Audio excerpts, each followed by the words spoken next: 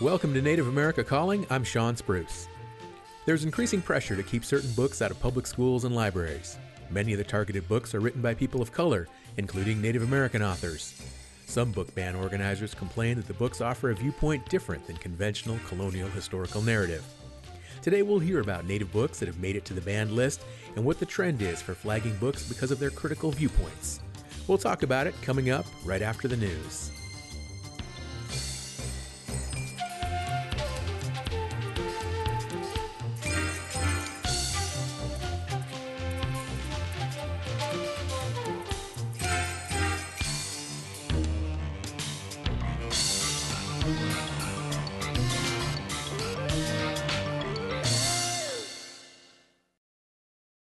This is National Native News. I'm Antonia Gonzalez. A federal judge has ordered Lyman County, South Dakota, to come up with a plan for the November elections that gives the Lower Brule tribe a chance to elect its preferred county commissioner candidates. The tribe has been negotiating with the county to establish Native majority districts. The commission came up with a compromise, but says it cannot comply until the 2024 elections because of time constraints. Federal District Judge Roberta Lang says that would leave a plan in place for 2022 that violates the Federal Voting Rights Act. Victoria Wicks reports. For 30 years, Lyman County has been one voting district with 5 at-large commissioners. That setup clearly violated the Federal Voting Rights Act because it diluted the vote of Lower Brule citizens, about 40% of the voting population. To rectify the federal violation, Lyman County decided to establish 2 voting districts, one of them containing a Native majority and 2 commission seats. But county officials said they could not implement the new plan until 2024, and so Lower Brule filed a federal lawsuit to force the county to act in time for the November 2022 election. At a federal court hearing in late July, county officials testified that they needed to reconfigure software and verify addresses of Native voters who use P.O. boxes or partial street addresses. But Tribal Manager Tim Azure testified that the Lower Brule Reservation contains primarily HUD housing, which has established addresses. In an exchange with Michael Cotter, one of the lawyers representing Lower Brule, Azure said the tribe has the ability to match 911 addresses to physical locations, but the county had not reached out to the tribe for help. The county has indicated that it may have a few hundred addresses to verify. How long would you expect it to take the tribe to verify that many addresses? I think it would probably take us 8 to 16 hours. On August 11th, Judge Roberta Lang granted the tribe's request for a preliminary injunction and gave Lyman County commissioners 7 days to come up with a remedial plan or have the court create one for them. For National Native News, I'm Victoria Wicks in Rapid City, South Dakota. The Canadian government has apologized to a Saskatchewan Cree Nation for what's being described as an assimilation colony scheme. As Dan Karpenchuk reports, the Crown Indigenous Relations Minister delivered the national apology on behalf of the federal government. The Pepeekisis Cree Nation was at the heart of a federal scheme that breached treaty agreements by setting up an experimental farm colony that took over the community's land and helped to assimilate Indigenous people. It was called the File Hill Colonies Scheme, and between 1897 and 1954, participants in the colony were chosen for the experiment after graduating from residential schools and industrial schools. They were forced to work on the community farm and were not allowed to return to their home communities where they originally lived. Indigenous Relations Minister Mark Miller. At the time, Canada claimed, wrongly, that this scheme would enhance agricultural productivity, but we now understand that this was an experiment that was invasive in nature and an experiment in radical social engineering. And for this, we are deeply sorry. The apology was welcomed by the Pepeekisis chief and council. Many of the band members had been trying for years to get that apology, as well as compensation for the wrongs linked to the colony. The band accepted a $150 million settlement in August of last year, but many members are still searching for answers about their origins and identity issues. Miller says the government hopes the apology can help the process of healing. For National Native News, I'm Dan Karpenchuk. And I'm Antonia Gonzalez.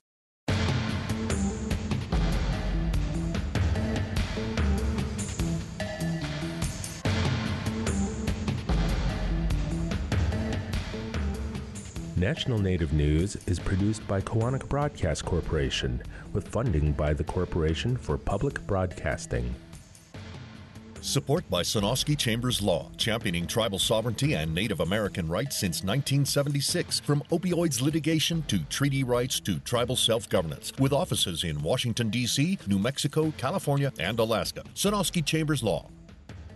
The Indian Arts and Crafts Board promotes Indian artists of federally recognized tribes through its online source directory. Information on this no-charge opportunity available at doi.gov/IACB, who support this program.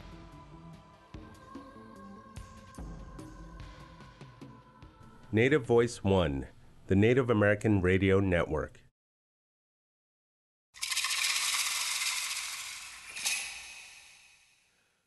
Welcome to Native America Calling. I'm Sean Spruce. Books deemed controversial are getting pulled from library shelves. The American Library Association states there were 729 attempts last year to ban books from libraries, schools, and universities. Books challenged in recent years include themes involving sexuality, gender, and race. Native authored books are among those that are targeted. They include Tracy Sorrell's We Are Grateful and 2 books by guests we'll hear from today. Fry Bread, and An Indigenous People's History of the United States for Young People. We'll also speak with Native librarians about the trend to limit books with Native viewpoints. We want to hear from our listeners as well. 1-800-996-2848 is the number to join today's conversation about banned books.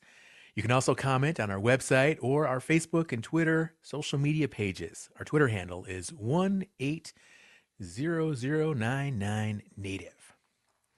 Our first guest is on the line in Palo Alto, California. Dr. Debbie Reese is the founder of the American Indians and Children's Literature blog. She is Nambe Pueblo. Debbie, welcome back to NAC. Thank you for having me back. Debbie, let's get into this conversation here. The growing trend in this country to ban books, what's driving it? Conservative politics that is composed largely of white people who feel threatened by facts and truths about American people and American history. And there are books that are Native authored that have been banned in recent years. What books are we talking about?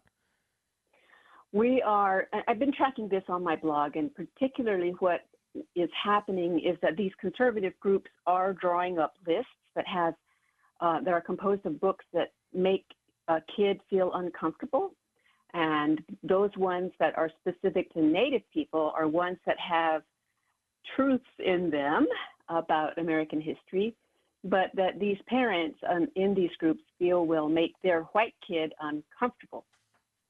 So there are far more good books today than there have been in the past.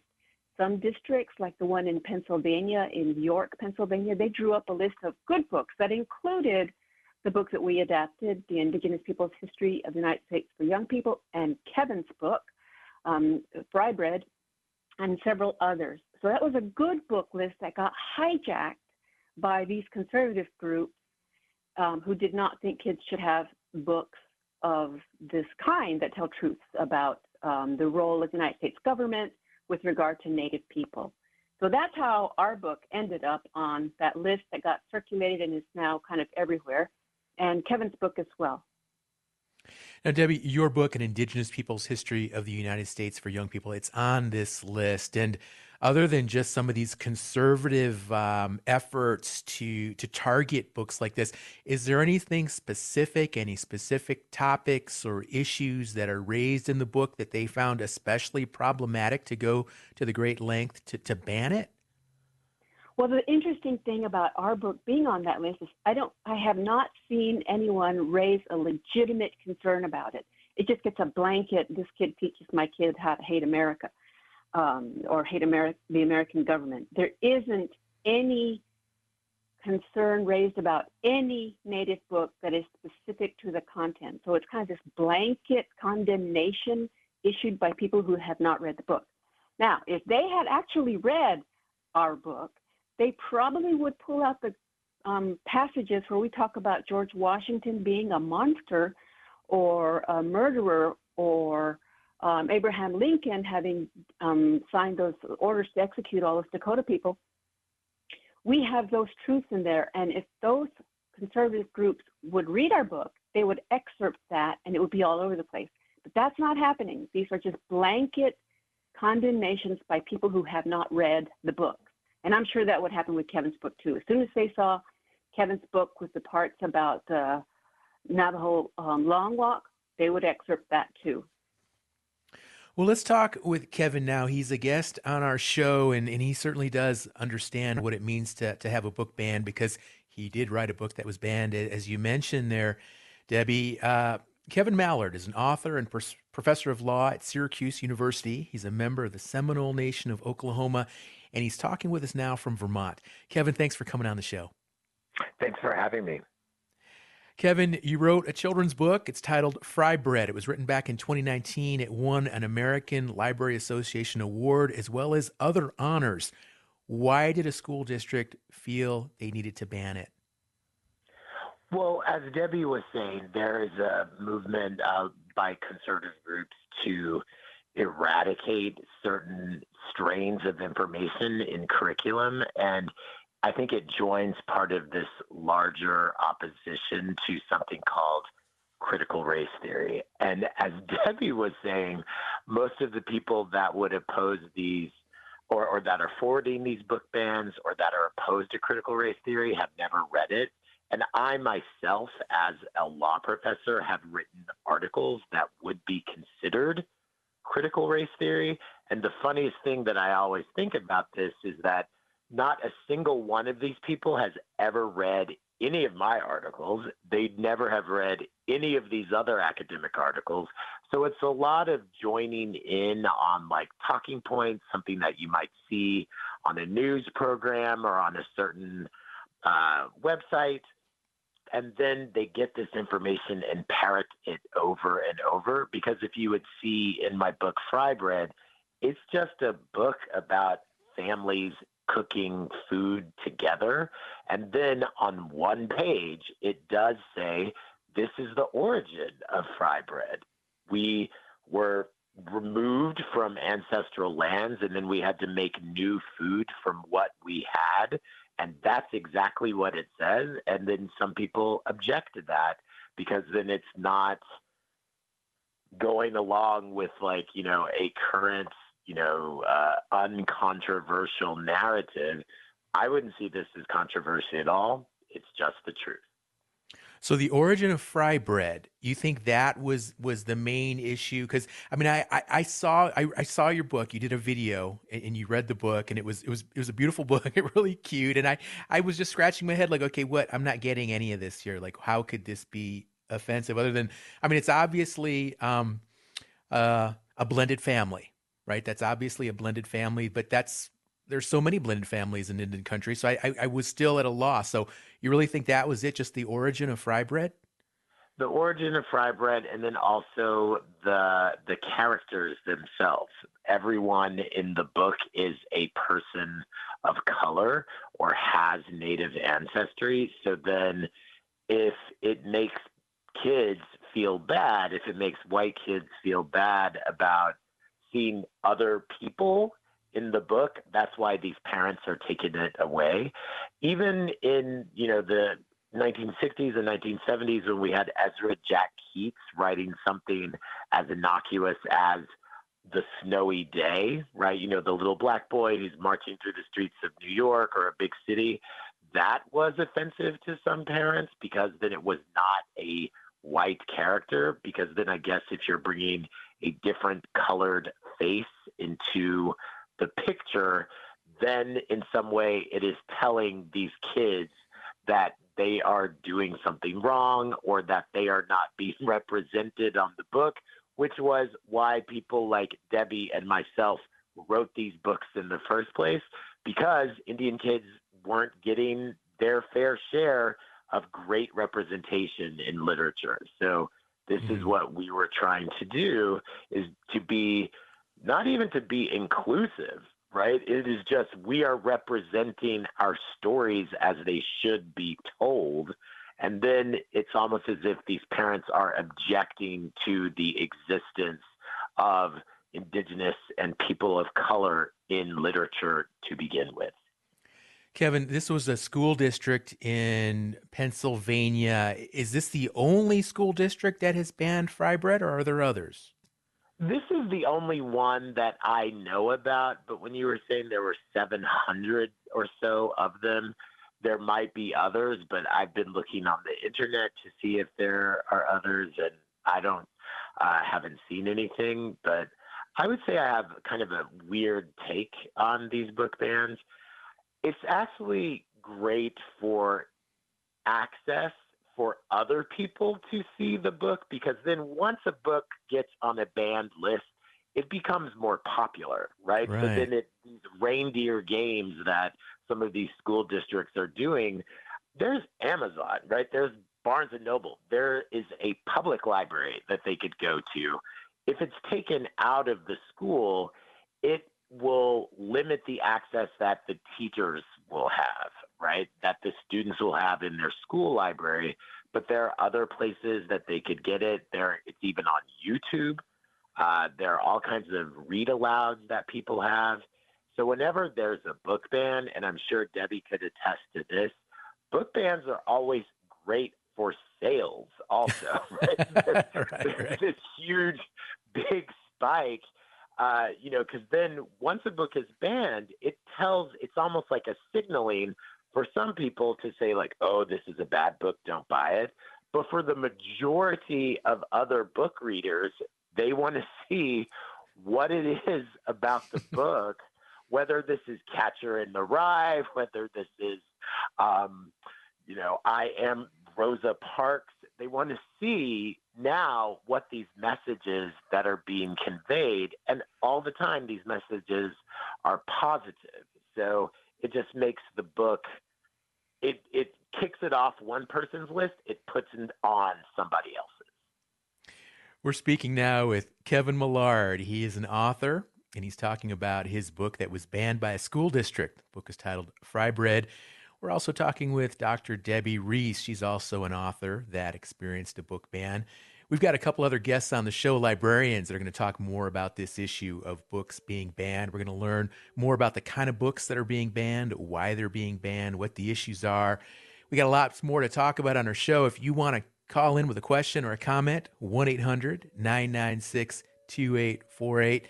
Looking forward to having our guests as well as our listeners participate on today's show. Give us a call. We'll be right back.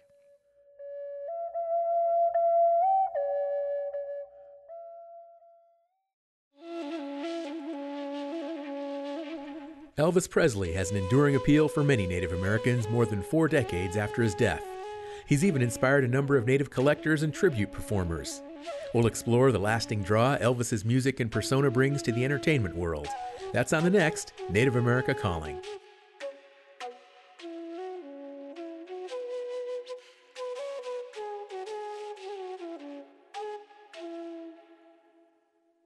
Support by Indigenous Pact, a healthcare consulting company working to create health equity in Indian country. Indigenous Pact offers solutions to fit the needs of your tribe. Their team, experts in healthcare strategy, policy, and innovation, provides a one-of-a-kind plan to solve the issues specific to your community. Indigenous Pact works to create 3 primary outcomes: healing spaces, healthy citizens, and sustainable economies. More information at indigenouspact.com.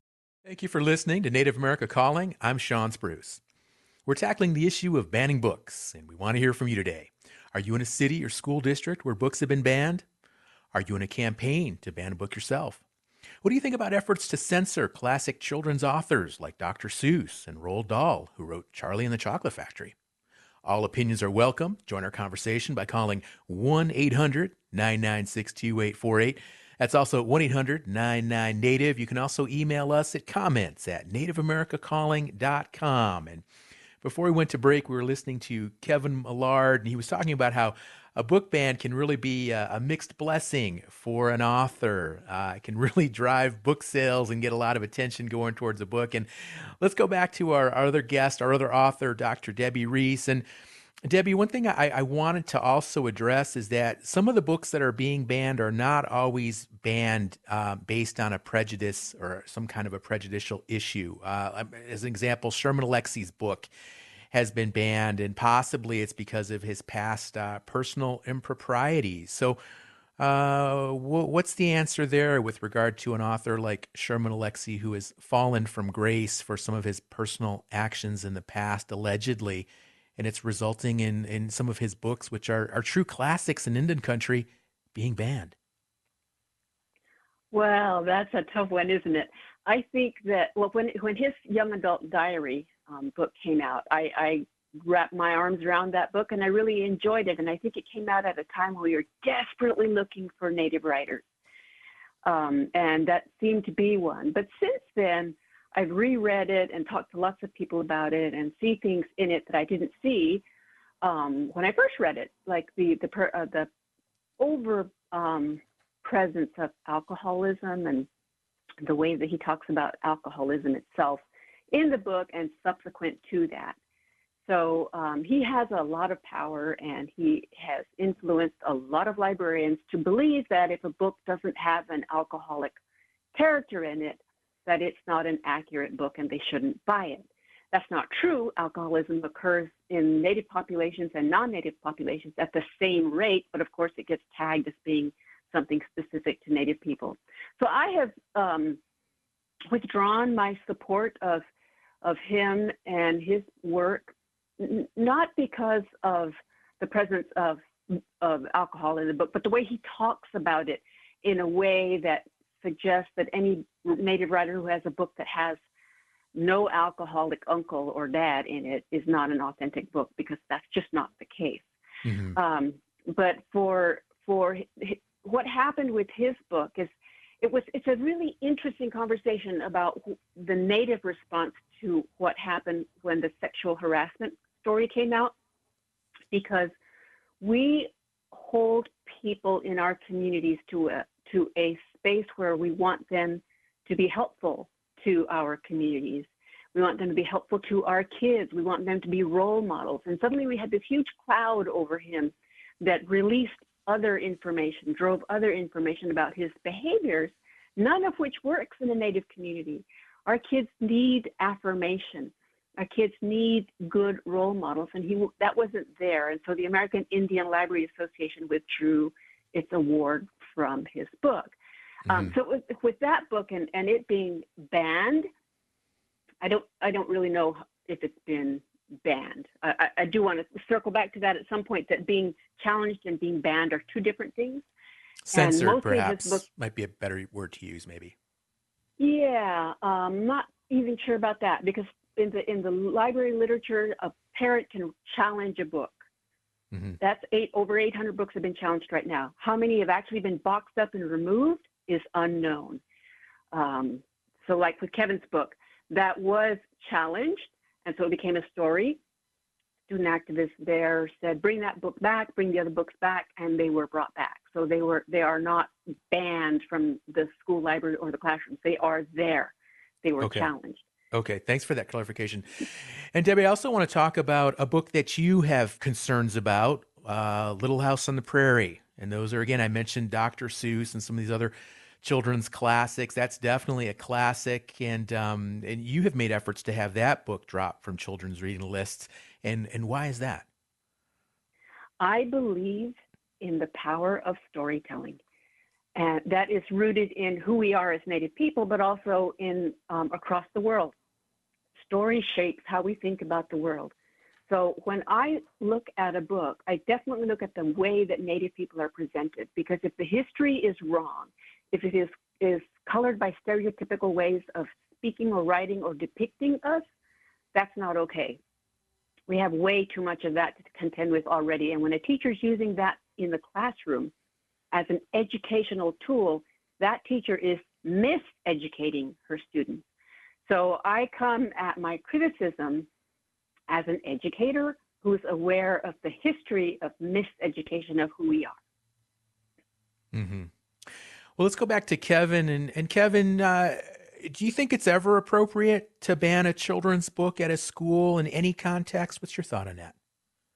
I actually do not. I wouldn't say that I'm a huge free speech advocate, right? Westboro Baptist Church, come and protest people's funerals kind of person.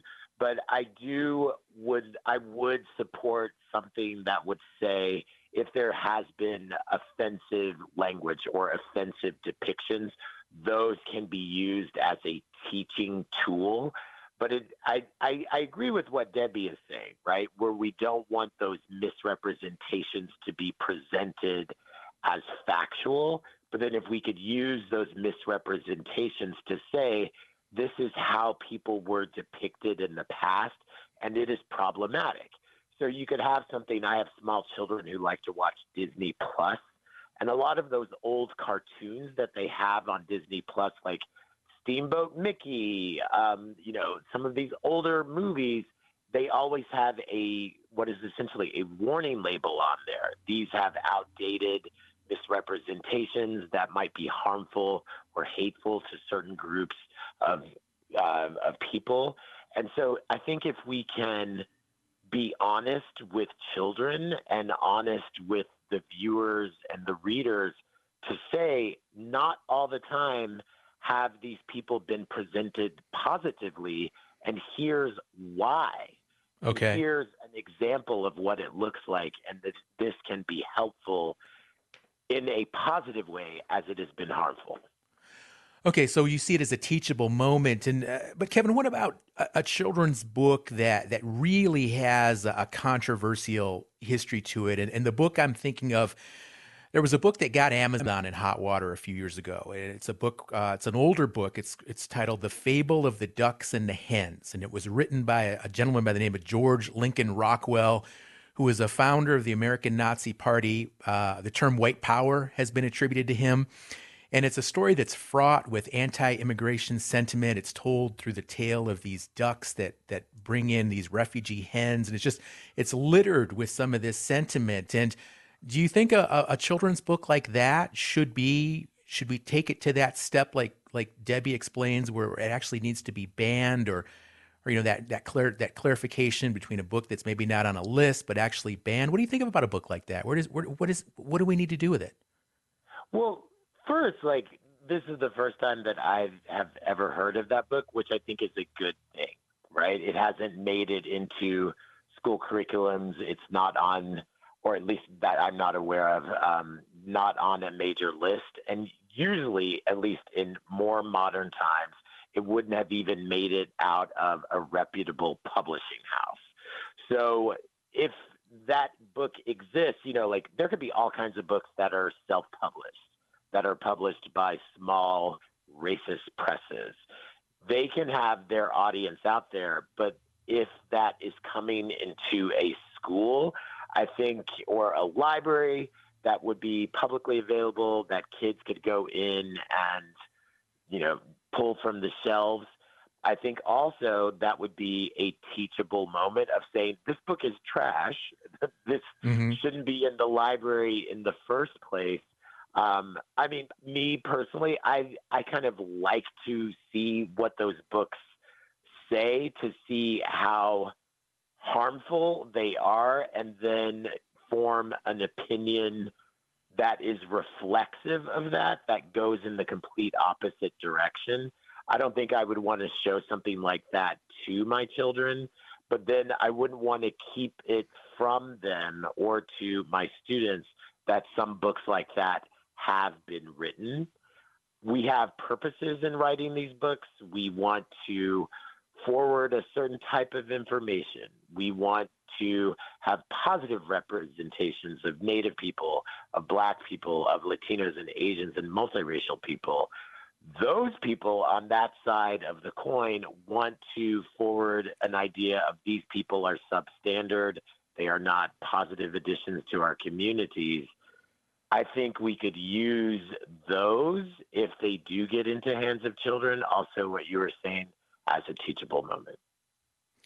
And Kevin, I want to ask you, like I mentioned earlier, Dr. Seuss has come under fire for the portrayal illustrations with how Asian people were illustrated in some of those old books. And Roald Dahl, who wrote Charlie and the Chocolate Factory, James and the Giant Peach, those books have been scrutinized. And I think for a lot of us, and I'm a parent, I have an 8-year-old daughter. I read Dr. Seuss as a kid. I read Dr. Seuss to her. We've read Charlie and the Chocolate Factory. And I think the question is, when do we know? When should we be concerned that these books are problematic and we need to take a closer look, like you described, that teachable moment? When does that need to happen? This is when I think that prefaces and author's notes or the editor's notes really help out, especially if a parent wouldn't be able to recognize when those misrepresentations occur. Those resources would be there at the front of that book saying, here's the history of this. Here is the context which this came from. Here's why he was writing this. These were his other opinions on other groups. And then always, everything that we have about books, they're there as holding bodies of knowledge. And then this is something that is meant to learn from. So even those books, upstairs right now in my kid's room is the Roald Dahl complete collection. He loves those books. Right. When we get to those sections, it's always like, let's take a little detour here and ask why he's representing these people in that way. So I'm never one to shy away from the hard moments. I'm sorry, Kevin. Okay. Yeah. And I apologize for interrupting you, but I want to bring Debbie back into the conversation because I want to ask her, Debbie, how do you feel about that in terms of taking these as teachable moments? And Kevin mentions, reading a preface, and is that enough to just have like kind of a warning label or a preface attached to a book and thinking of it as a teachable moment, or do we need to be more proactive and take the next step like we're talking about today? Well, when it's in a classroom, it's a wholly different space than when it's a library or a parent's home. I think in a classroom, it takes on an educational framework. And if you're going to bring one of the Dr. Seuss books into the classroom, and you're hoping that the teacher knows that those are stereotypical images in them, your hope may be misplaced because a lot of people don't see those images of Asian people with slanted eyes as a problem. And of course, Asian people see that as a problem. So if a teacher has to know that the problem is there to begin with. And if they don't, then they're using the books uncritically, and Asian kids in the classroom are dealing with yet another instance of hurt, and non-Asian kids are seeing stereotypes that exist affirmed by the teacher in their classroom. So I think what happens inside a classroom is really important. It's really different from what happens in other spaces where one-on-one, an adult can point out to their child, as Kevin does, what's wrong with that particular text.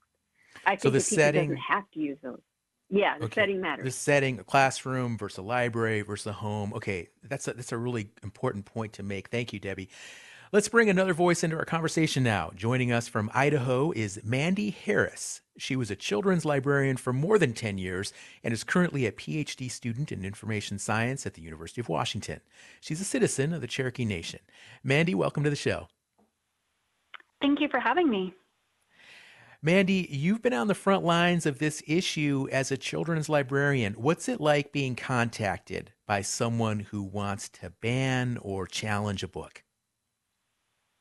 You know, it's something that you prepare for, and because you know it's going to happen, because as Debbie mentioned, it's part of the protocols of any library. There are processes for people to challenge books, as is their right, and then there's a whole process that it goes through where people can engage with the material. We make sure people have read it, and then the board looks at it. Depending on the library protocols, you can have a board, you have a community group look at it. But those moments when a patron calls, it's really important as a librarian to have a relationship with your community and to have a relationship with your patron so that when they have a concern about a book, they can come to you in a very human way and you can talk through it together. One thing that I noticed happening over the past few years, especially with the pandemic and what's been called the Great Sort, so many people moving around the country, is a lot of those community relationships have broken down. And so you might have somebody coming into the area who finds a book, they assume it's going to be a conservative area. Especially people who move into Idaho are assuming it's going to have one mindset, and they aren't going to encounter any information that runs counter to what they assume the area is like. And so when they do, for example, find an LGBTQ book on the shelf, it comes as a shock to them. And maybe they're new to the area and they don't have that relationship with the librarian. And so sometimes it can have less of that human approach and more of a combative approach. And so when that happens, the goal for any librarian is to listen, always listen to the patron, listen to their concerns. And then usually what I would do, I would always ask, well, what types of books are you looking for? And I would explain that you have every right to read any book you want, but you also have every right to not read a book you don't want to read. So let's find you the books you do want to read. Because a lot of times what's happening here is people see a book that they don't like, and they don't want anybody else to read it. And so what I would always try to do with those patrons is, well, let's find you the books that work for you. And a lot of times what they would assume is that the library didn't have those books because they didn't see them on the shelves. And then we would explain, well, that's because those books are very popular and they're checked out. And so making them feel heard and affirmed and finding what works for them, which over the past few years has become more and more difficult because of this national groundswell to remove a lot of these books.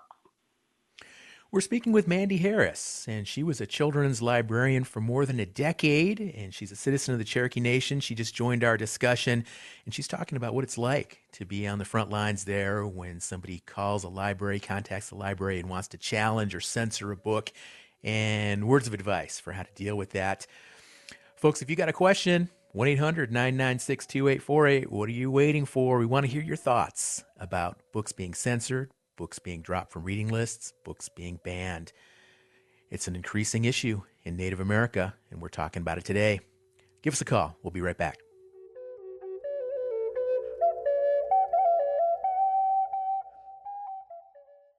Program support by Amerind. For 35 years, Indian Country has put its trust in Amerind, providing insurance coverage, strengthening Native American communities, protecting tribal sovereignty, and keeping dollars in Indian Country are Amerind's priorities. More information on property, liability, workers' compensation, and commercial auto needs at Amerind.com. That's AMERIND.com. You're listening to Native America Calling. I'm Sean Spruce. We're hearing from authors and librarians today about their thoughts on recently banned book lists. There's still time to join our conversation. Call us at 1-800-996-2848. We want to know, were you surprised to learn that a favorite book from your childhood has now been deemed offensive or inappropriate to contemporary readers? Let us know. 1-800-99-NATIVE.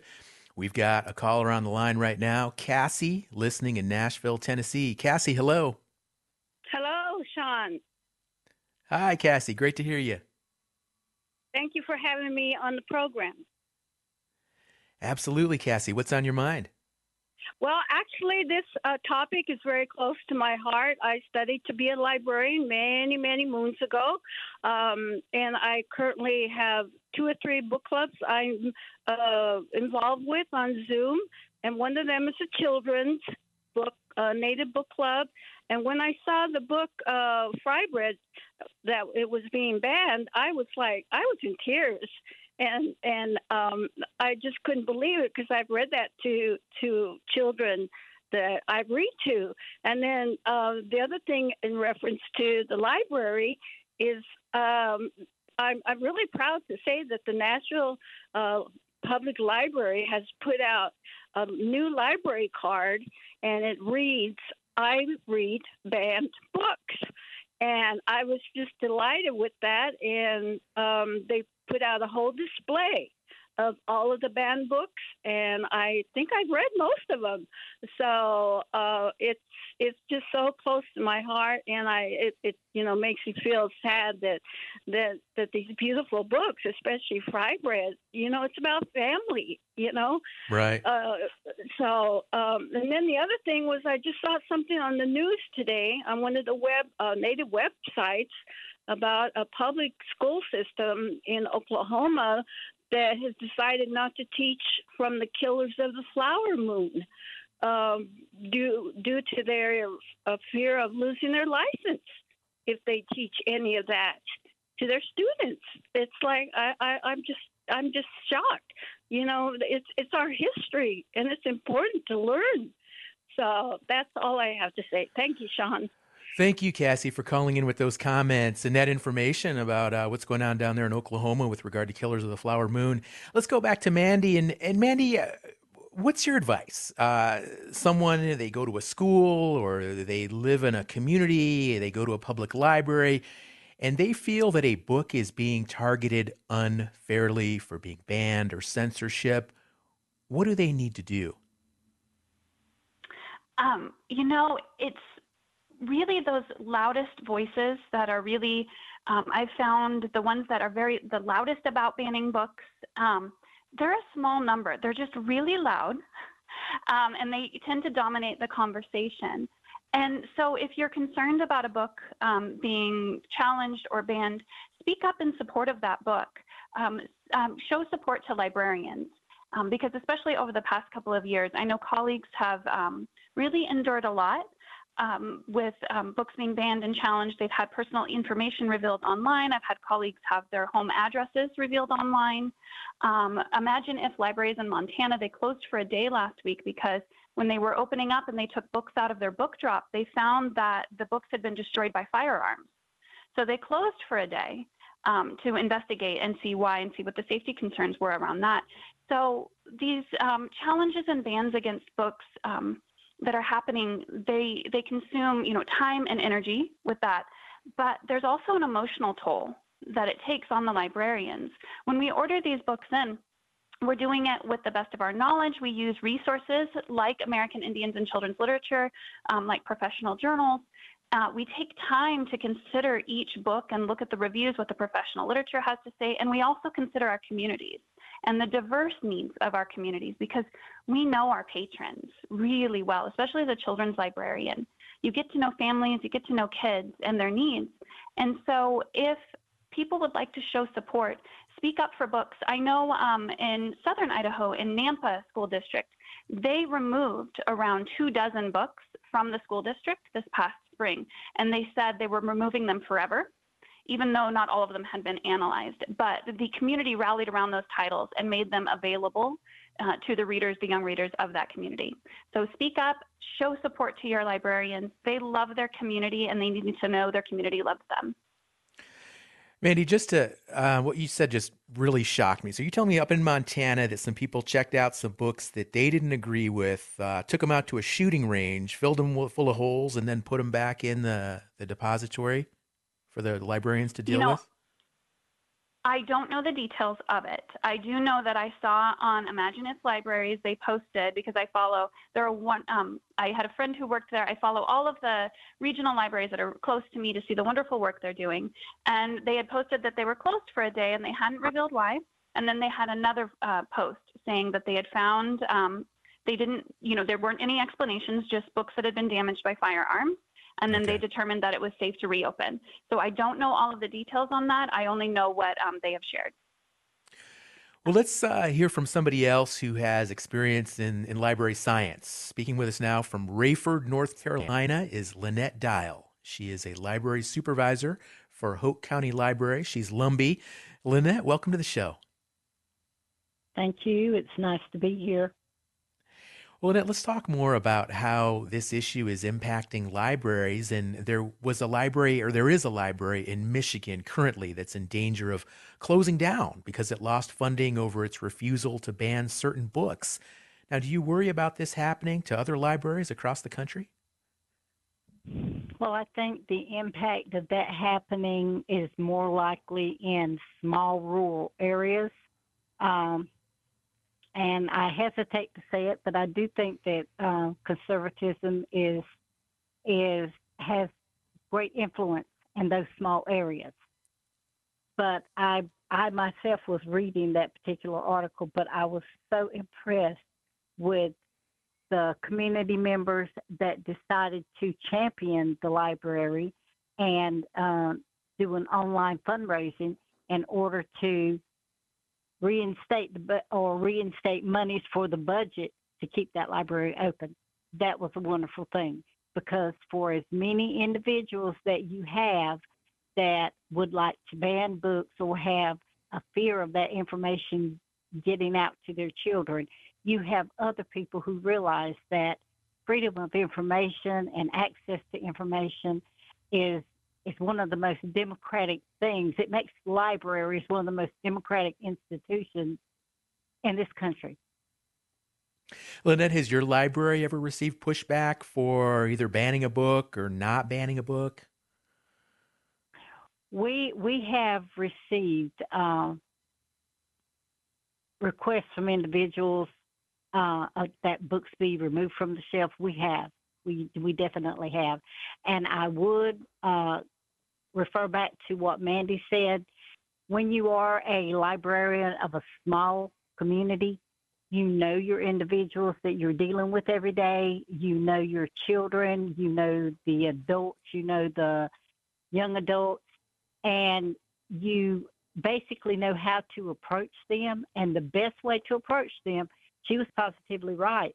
The best way to approach them is to listen to what they have to say about the material and make them feel heard, but in a gracious way, say that they can also follow the procedure to complain about these books, asking removal for the books, but that most likely that may not happen. They have to be aware that it may not happen, and we here would definitely say we support numerous banned books. I can't really think of any. That one was not successful. It was taken to our board, our local board, and it was reviewed, and the board did support our decision to keep the book on the shelf. But the thing is, that you can offer to make concessions like moving that book from a shelf and putting it behind the counter so that it has to be specifically requested. That is an alternative. And,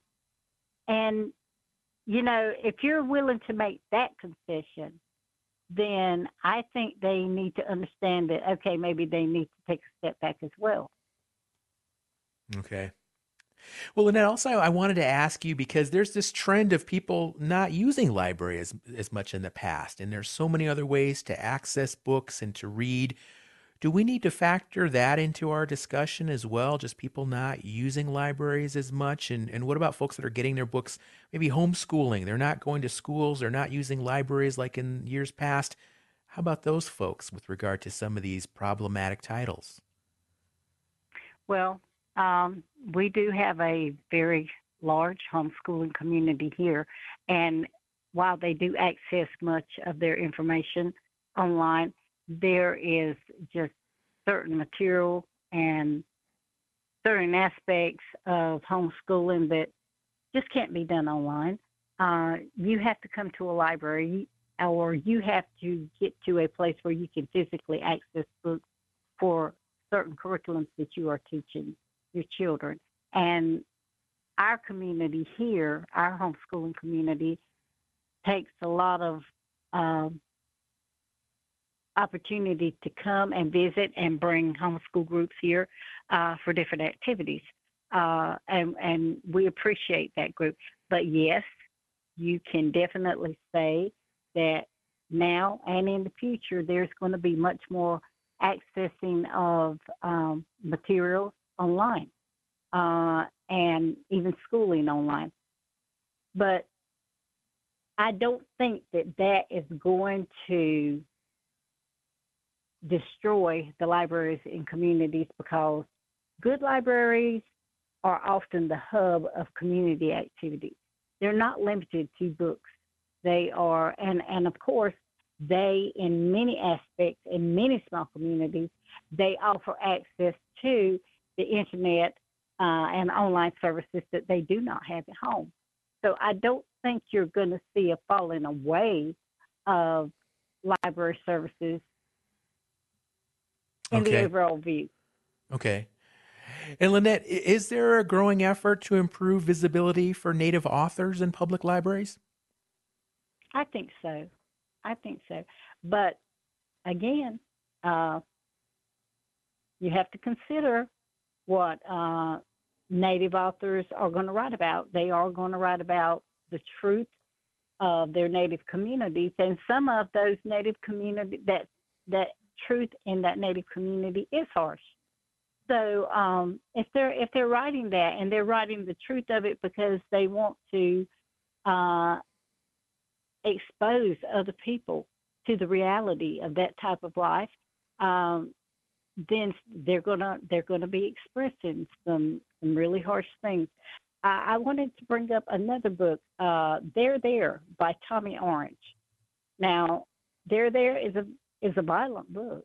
It has many instances in it of violence, but it is a wonderful book. It also has many instances of what the powwow is about, what family relations are about, how making connection is important, and how it enhances identity of individuals.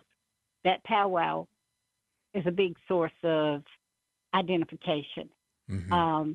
The violence that exists, and Ms. Reese was talking about in reference to Sherman Alexie's book, the violence that was there in that book. A lot of that violence is also in Tommy Orange's book, There There. But it's not as, there's a word I'm looking for, explicit, I think. I think explicit. That's the word I'm looking for. Explicit. Yeah. Okay. Yeah, the violence is not quite as explicit as it is. The sexual content is not as explicit. There is reference to rape, but the actual reading is not as explicit as it was in Sherman Alexie's book. But both those books speak to the reality that does exist, and Miss Reese was right. That reality exists in other cultures as well, but a lot of it is brought to light more out of negative communities. The negative impression. Thank you so much, Lynette. And let's go ahead and go back to Debbie. Debbie, I'd like to have you give us the last word for today's conversation. We've got about a minute before we have to wrap up the show. But I want to ask you, this whole issue of banning books, especially those written by Native authors, do you feel that's reached a point of crisis now? I don't know how to characterize it, Sean. It's disheartening to me that we have many more books by Native writers today than we've ever had. Native kids love them. They're winning awards, and they're under threat. They affirm our existence as people, as families, as communities, as nations, and there's an effort to try and stop that. And so yes, it is kind of a crisis. Well, folks, it's been a really, really enlightening conversation, learning more about books that are deemed problematic, books that are deemed inappropriate, books that are deemed offensive. I know I learned a lot on today's show, all about different books, some of the books that I grew up with as a child, some of the books that I read to my daughter. Interesting things to think about going forward with regard to books, and especially books that are written by Native authors, their impact, their influence throughout Native America. I'd like to thank our guests, Dr. Debbie Reese, Kevin Millard, Mandy Harris, and Lynette Dial, for this timely conversation on the recent trend of banning books in schools and other venues. Join us tomorrow as we take a look at Elvis Presley's legacy among Native Americans 45 years after his death. I'm Sean Spruce. Thank you for listening. My name is Assad. When I was 19, my mom was diagnosed with colorectal cancer because she smoked. My tip is, find things to be thankful for. I'm thankful she quit smoking. I'm thankful for the nurses who taught me how to check her IV and to manage her medication.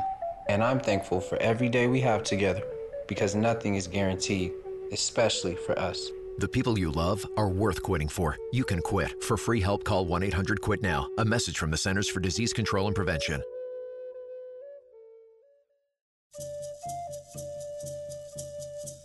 Say, first baby, don't know where to start? CMS programs cover prenatal services. Enroll today. Contact your local Indian healthcare provider for more information. Visit healthcare.gov or call 1-800-318-2596. A message from the Centers for Medicare and Medicaid Services, ELACWA.